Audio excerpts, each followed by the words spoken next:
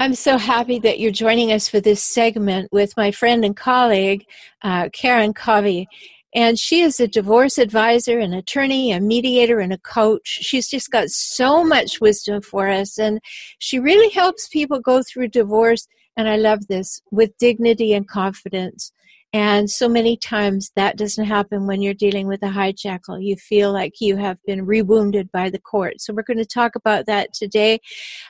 She works, as I said, as a divorce attorney, a mediator, a collaborative divorce professional, and she spent decades helping people get divorced in a way that there is the least amount of destruction. And that's what we want. We don't want to feel like we have been raped or wounded going through a divorce. We want to feel like we have at least some modicum of power and that we're going to be heard. So welcome to the program, Karen. Thank you. It's good to be here. And so what's your experience with people when they come to you and they're with one of those people that I call a hijackal, a very difficult, toxic, crazy-making person, and they say, I need to get away from this person, and they go to court and they think they're going to get something that's fair. What's your experience with that turnout? Well, I like to say that fair is the 4-letter F word of divorce, right? Fair is in the eye of the beholder. What you think is fair may be very different than what obviously your spouse thinks is fair, and very different than what the judge thinks is fair. So that's the first thing you've got to understand is fair exists in the eye of the beholder, right?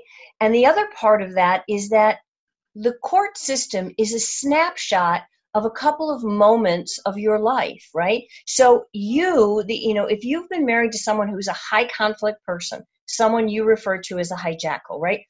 You've been married to this person. You've been dealing with them for years and years and years. You know their MO. You know how they operate. The judge sees you and this person for 10 minutes, 20 minutes, maybe an hour, right? People think that they're going to go and be able to tell their life story to the judge, and the judge is going to see through, their spouse and know immediately that they're right. And I have to tell you, that just doesn't happen.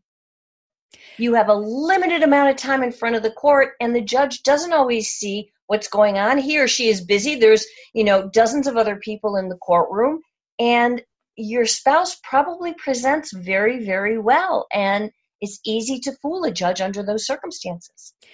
Well, I'm so glad to hear a divorce attorney say that. Because I tell my clients, Karen, that you have to choose a divorce attorney who understands a hijackal, who understands what they're facing, and you do.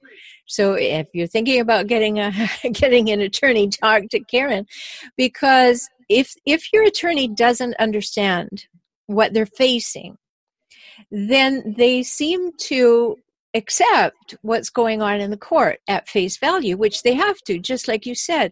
And I say to my clients so frequently, look, same thing. This is just a few moments that you have.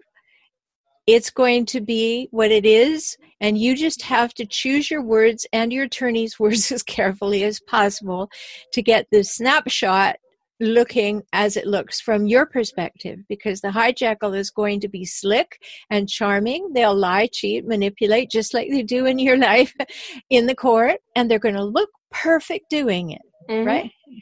Absolutely. And the thing you have to remember, though, the problem is you don't get to choose your attorney's words. That's your attorney that's choosing them. The only thing that you get to choose is who is your attorney. And so it's important that you have someone who understands you and who understands the situation and is willing to stand up for you and say what you can't say in court. Because if you walk into court with an attorney, the judge doesn't have a whole lot of time and there are rules. So you might not be able to even say a word. It might be your attorney doing all the talking. So you've got to make sure that your attorney is up to speed and knows what you want to say. And the other thing is, you don't want to come across looking like the crazy person, which kind of happens a lot. It does happen a lot.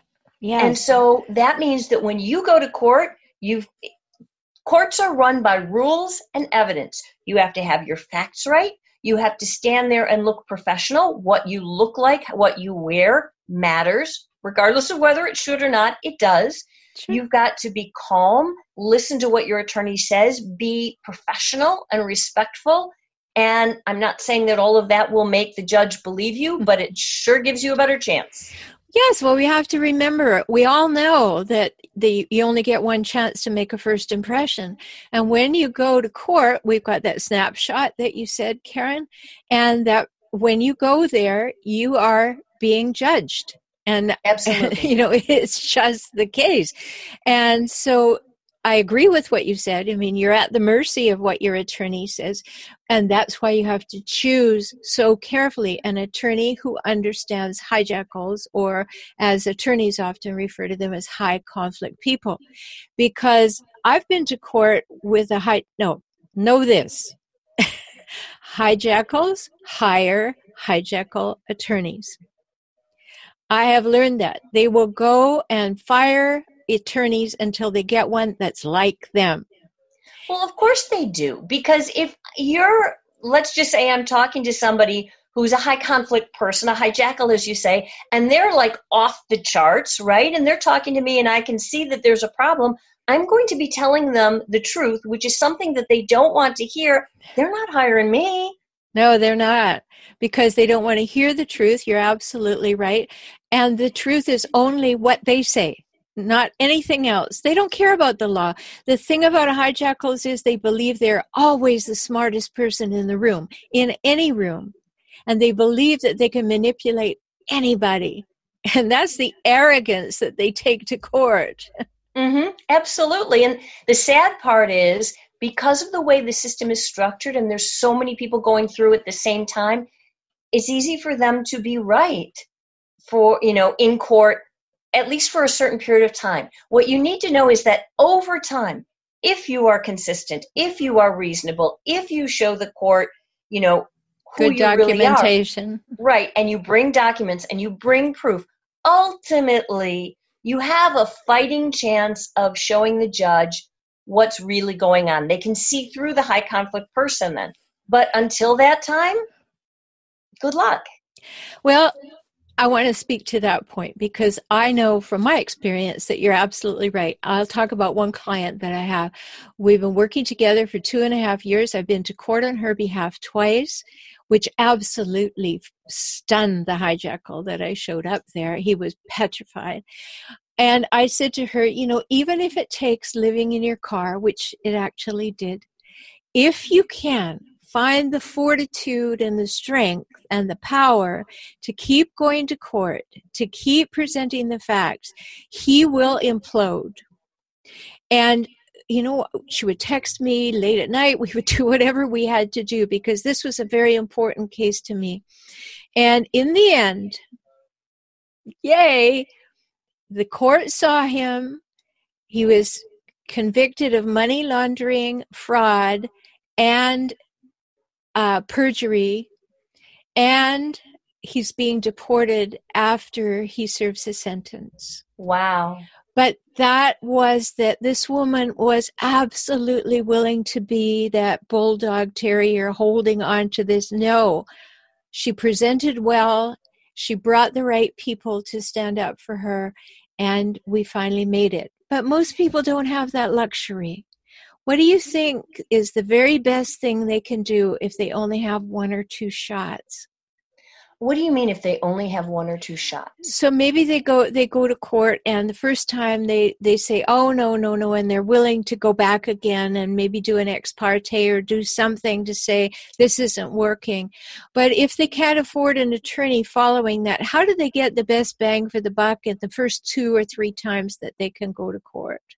Well, there's a couple of things baked into that. I mean, obviously, every time you go to court, you want to, as I said, present yourself well, dress well, be organized, bring all the paperwork and evidence that you have every single time, and be able to pull out what you need when you need it to show the judge. So that means you can't just bring this mass of paperwork, right? You've got to know how to find things. And you do the best that you can to, the other thing is you keep calm. If you allow the hijackal to trigger you and then you lose it, you look like the crazy person. So you've got to walk in there with the tools to understand, like, okay, just breathe. I can get through this, and keep your own cool. So that's the best that you can do. But the other thing is, understand there is no you go to one court one time and everything is resolved. In my experience, that doesn't happen ever. You're going to go to court again and again and again and again and again, ad nauseum, right? So if you can only afford an attorney for a period of time, use the attorney to your best advantage. Try to talk to that attorney. Educate yourself. If I could say anything to anybody, it's educate yourself, because you're going to be in this for the long haul. And then if you lose an attorney, you go to court yourself. And is that optimal? No, of course not. But if that's the best you can do, you do it. You don't just give up and bury your head in the sand. You don't have that luxury. Great advice. So we're going to talk more with my guest, Karen Covey, right after this. If you want to learn more about her, go to her website, KarenCovey.com, KarenCovey.com. And this is great stuff. You can't get this advice anywhere else. And we'll be right back.